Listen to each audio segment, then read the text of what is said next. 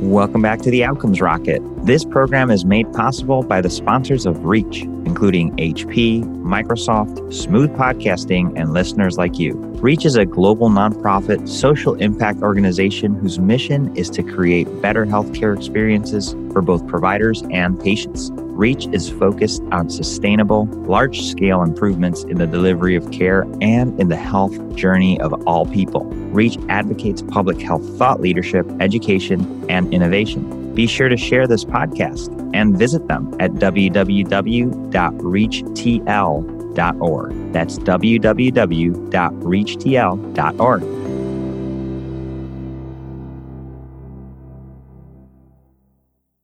Welcome back to the podcast. Today, I have the privilege of hosting Dr. Evan Muse. Dr. Muse is a physician scientist with research interests that mine the transition zone of digital medicine, genomics, and cardiovascular disease. After his undergraduate studies in biochemistry at the University of North Carolina at Chapel Hill, he completed his medical and graduate studies at the Albert Einstein College of Medicine in New York.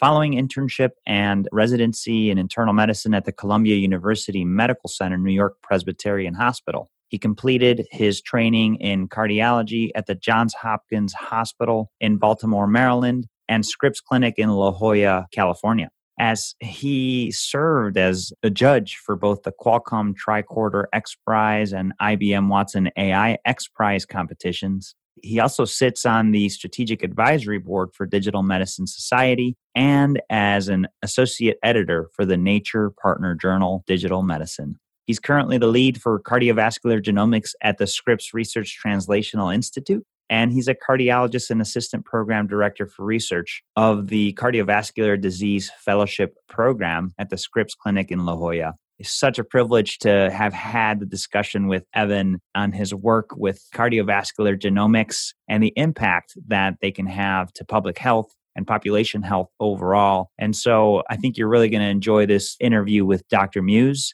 I hope you enjoy. So it's such a privilege to have you here with us, Evan. Thanks so much for joining.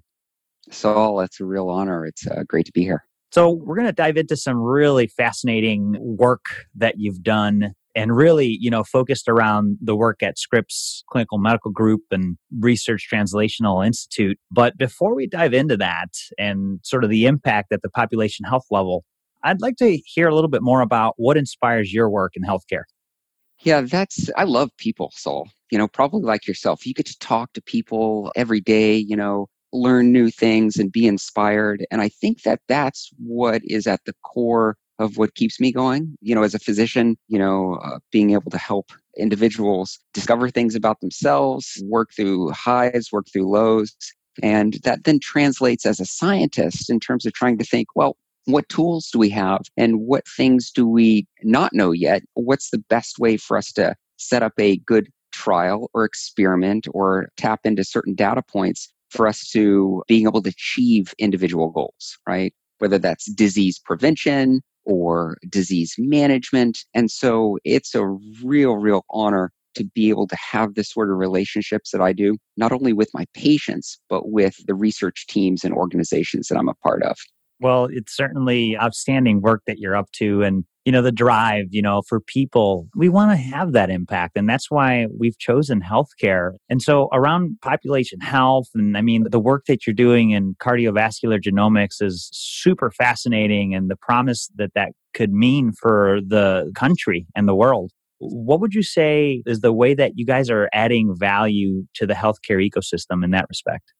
Well, you bring up cardiovascular genomics, and that's a big plus. So much has been going on in this space, but it's not well utilized. Okay. Mm-hmm. And so I think that one of the things that we're trying to do is leverage these existing technologies that we have right now for big wins that then we can then use those to shape the future, of prevention and treatment, et cetera. So if we think of something like statins, right?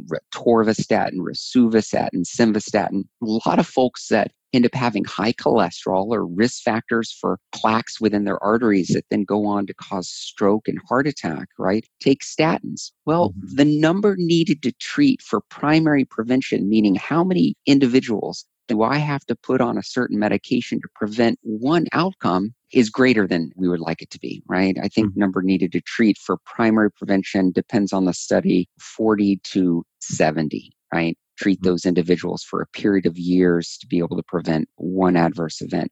So what if you're the 59th individual, right? And you're taking this medication for 10 years. That's frustrating to know that maybe you haven't gotten the benefit that you thought you were going to get, right? Oh, without a doubt. I think that what we're seeing in cardiovascular genomics, the way polygenic risk scores are helping us to then delineate what our inborn risks are. And really brilliant studies done from groups at the Brigham and elsewhere have helped us understand that stratifying individuals based on their polygenic risk for coronary disease can help us understand and actually move the needle in terms of the number needed to treat to reduce that amount. So if you were in the highest tier of this polygenic risk, then you would most likely receive a benefit greater than that if you're in the lowest tier. So we are embarking on several studies to utilize polygenic risk scores in coronary disease. I was lucky enough to do a nice study with atrial fibrillation polygenic risk. Atrial fibrillation is is the most common sustained arrhythmia that we have in man. I'm sure that you've heard people with atrial fibrillation and blood thinners, right? Yeah. AFib and blood thinners. Yep. And no one wants to be on a blood thinner if they don't have to be. And AFib is such a debilitating disease for some folks, but it's also somewhat preventable with certain lifestyle modifications, right? So if I were to tell you, Saul, you know what? You have the highest genetic risk of getting AFib over time, meaning that you're 3 times as likely as someone in the lower genetic risk. Okay. And that means that you need to watch your weight, maybe get your sleep apnea under control, moderate your alcohol consumption, pay attention to your blood pressure, then you may be more inspired, right, to really be on top of these preventative measures than you would be otherwise. At the same time, a lot of people present with atrial fibrillation to the clinic with their first event being a massive stroke, right? And, with the kind of digital technologies that we have, like single lead and 6 lead electrocardiograms that fit on our iPhones and smartphones, et cetera, maybe if you were in the highest polygenic risk, and this hasn't been studied yet, but, postulating that if you're in the highest polygenic risk of AFib, then maybe you would monitor more often for signs of atrial fibrillation so you do not then present with a stroke as your first diagnosis. It becomes really promising in that way. And at the very beginning, you mentioned underutilized. And so how do we unlock that, Evan? And how do we maximize that as we look to large systems to care for populations or even employers, right? Seeking to provide preventative care and the best outcomes for their employees.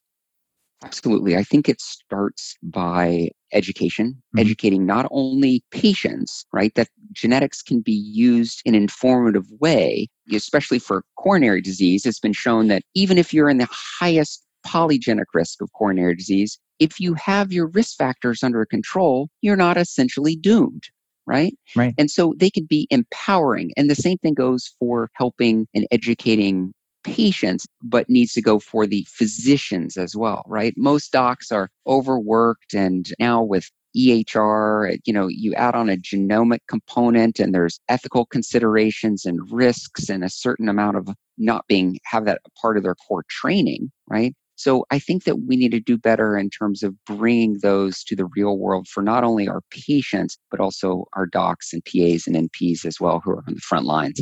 Yeah, that's a great call out. Just focusing on education and then enabling people to apply these powerful technologies and methods. How would you say the approach, and maybe we could focus this at the Research Institute or perhaps the work being done at the medical group, but how are you guys doing things differently that has helped you guys get results in the populations you serve?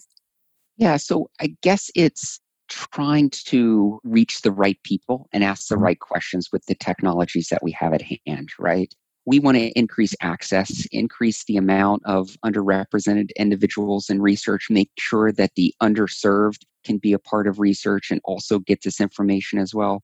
That's a big drive that we're doing with a lot of our remote digital trials, right? Kind of moving outside of the ivory towers of academia and trying to go directly into patients in their own environment and have them be participants and active partners in the research process, right? So I think that that's one of our major drives, whether we're doing it in diabetes studies, sleep studies, whatnot. It's really trying to improve access for patients to be a part of these trials and discover their own personal risks as well. And so, and I can really appreciate that, right? I mean, it is about the right people, the right questions, giving access. How do you get to that? I mean, I feel like that tends to be a challenge for a lot of us. Yeah, well, I don't know if I have the answer to that right now, right? Mhm. The clinical trial space is evolving.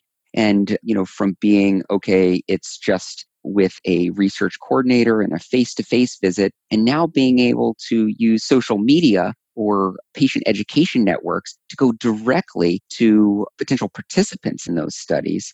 And we have to be able to, I guess, provide a value added for them, right? Oftentimes, clinical trials, you're reading the inclusion, exclusion criteria, and you're going through the informed consent form. And it says, well, what is this going to do for you? And the answer oftentimes is nothing, right? And so you say, well, it's just a one-way data suck from the patients to the scientists. But, what we're trying to do is now involve their participants as partners and make sure that we're delivering some sort of insight at each part of a clinical research project as we can to make sure that those folks stay involved, stay engaged, and that there is value added for those folks as well, not just us writing the Totally. papers and putting together the science, et cetera. Totally. Yeah, it's that sensitivity, right? It's a two-way street. One of the things that I admire about you and your work is sort of the way that you approach patients as consumers. And I think that's what makes you a very forward thinker and your approach more modern. How would you say, maybe an example of how the methods you and your team use has improved outcomes or bettered business models in healthcare? Yeah, well, we're starting to figure that out, right? So one of those ways is, as I mentioned, having the participants be a part of the research projects, right? Mhm. Having them be invested fully, right? And so we'll see if that plays out. We'll see if that pays off. We all know that, one of our big strengths is using digital tools and digital technologies to kind of take these things that have previously just been relegated to hospitals and specialty care clinics to now give patients access to those in their homes, right? But just like Fitbit, right, which sometimes folks wear for a couple months or any kind of activity tracker, and then they drop it only to come back to it after a couple of years or so, right? We want to make sure that folks don't have device fatigue, which is a real thing. All of us in this time have a little bit of Zoom fatigue. Yeah, it was a nice shiny object and allowed us to really get back to productivity and meeting with folks. But now at this stage in the game, we're a little standoffish, right? So Right. we have to continually rethink our approaches in terms of how do we get long-term participation in studies to really then glean insights from that data, right? Sure. No, that makes a lot of sense, Evan. And just it still time will tell, but the reality is patients seek that involvement. They want to be part of it. I mean, let me just say we, right? Because we're all members of this healthcare space and we'd rather be engaged than just, a one way data suck. So I appreciate the approach there. I think with time, we'll probably most likely see that the results are better. If you had to identify any area where potentially there was a setback that you learned something incredibly valuable from in the efforts that you conduct, Evan, what would you say that is? Well, I would say number one, you can't boil the ocean, right? You can't Mhm. try to do too much too quickly without understanding the ecosystem, right? And so you don't want to move at a snail's pace, right? But make sure that at each step along the way, when trying something new, that you have the ability to feedback, change, and then act on those edits and see if they're successful, right? To be able to model at each step along the way. I think the second thing is building good teams. And that's one of the things that, I'm very lucky with my colleagues at Scripps Research Translational Institute. We built a research ecosystem basically with genomicists, digital medicine experts, patient engagement, AI analytics, as well as our clinicians and research coordinators. So everything is together and we get to meet and discuss everyone's perspectives to make sure that at each step along the way, we're really uniting and bringing a specific trial or question, answering it to its fullest in the most efficient and best way. Yeah, and you really can't boil the ocean. And you mentioned something, understanding the ecosystem. There's a lot of technology companies entering the space that feel like they could disrupt. And the reality is it's not that easy. And you really have to understand the ecosystem, partner with physicians like Dr. Muse, and be able to build those teams to deliver results. And the neat thing is that more physicians like you, Evan, are having a front seat in what innovation looks like and how we're transforming delivery of care. And that, to me, is very exciting. But there's a lot of exciting things happening in healthcare, along with challenges. What would you say is one of the things you're most excited about? I think one of the most exciting things for me is just understanding the data, doing the right sort of analytics, getting insights from that data, and then transitioning it to a point where a patient, an individual, a company, whatever, can then utilize that for improved outcomes overall, right? I think what we're seeing is now that every person is producing so much data about their lives, a lot of that, even the way we swipe and talk on our cell phones, how fast our keystrokes are, what apps we use, et cetera, have been shown to be digital biomarkers for cognition and mental health. And so just in the background, there's so much data that we are producing, but for me to take a paper chart and open it and then try to distill that down to an actionable item, it's previously, I can't do that, right? And so now using better analytic methods, AI and other tools, I think that we're able to then learn from those and then act at really our highest point, right, for our patients and colleagues. It certainly is promising and exciting. I recently got an Apple Watch, and the little things that the watch could do for you to breathe better or even understand what you're doing is just incredible. And to your point, like keystrokes and how quickly you do things. It's so promising, and it's just a matter of how do we use it, right? And it's great to have somebody like you and your team and the many across the country that are working to make this better and scalable for us to benefit from. Certainly a fascinating discussion that I know we could dive in so much deeper. And again, the discussion around how we impact populations is exciting, but we're here at the end. And so, Dr. Muse, what conclusion would you give us and what closing thought can you leave us with? And then with that, an invitation for the listeners to continue to learn more about you and the work that you're up to. Well, I think it's being brave and trying new things, but also knowing that what we do affects others continually, right? And so I think that as we evolve our clinical trial space and start to utilize novel data sources, sensors, genomics, et cetera, we also have to understand the power of this data and the appropriate ways to protect it, to be upfront, and then to use it in the right ways to benefit humanity. Folks can join me on Twitter at Evan Muse, send me direct messages, or on LinkedIn. Happy to start a conversation that way. Outstanding, Evan. Again, just want to say thank you. The polygenic risk scores, building strong teams and not boiling the ocean, just tip of the iceberg of all the work that you're up to. But we really appreciate you sharing your insights here with us and definitely looking forward to staying in touch with you. Happy to be here, Saul. I really enjoyed it. This program is made possible by the sponsors of Reach, including HP, Microsoft, Smooth Podcasting, and listeners like you. Reach is a global nonprofit social impact organization whose mission is to create better healthcare experiences for both providers and patients. Reach is focused on sustainable, large-scale improvements in the delivery of care and in the health journey of all people. Reach advocates public health thought leadership, education, and innovation. Be sure to share this podcast and visit them at www.reachtl.org. That's www.reachtl.org.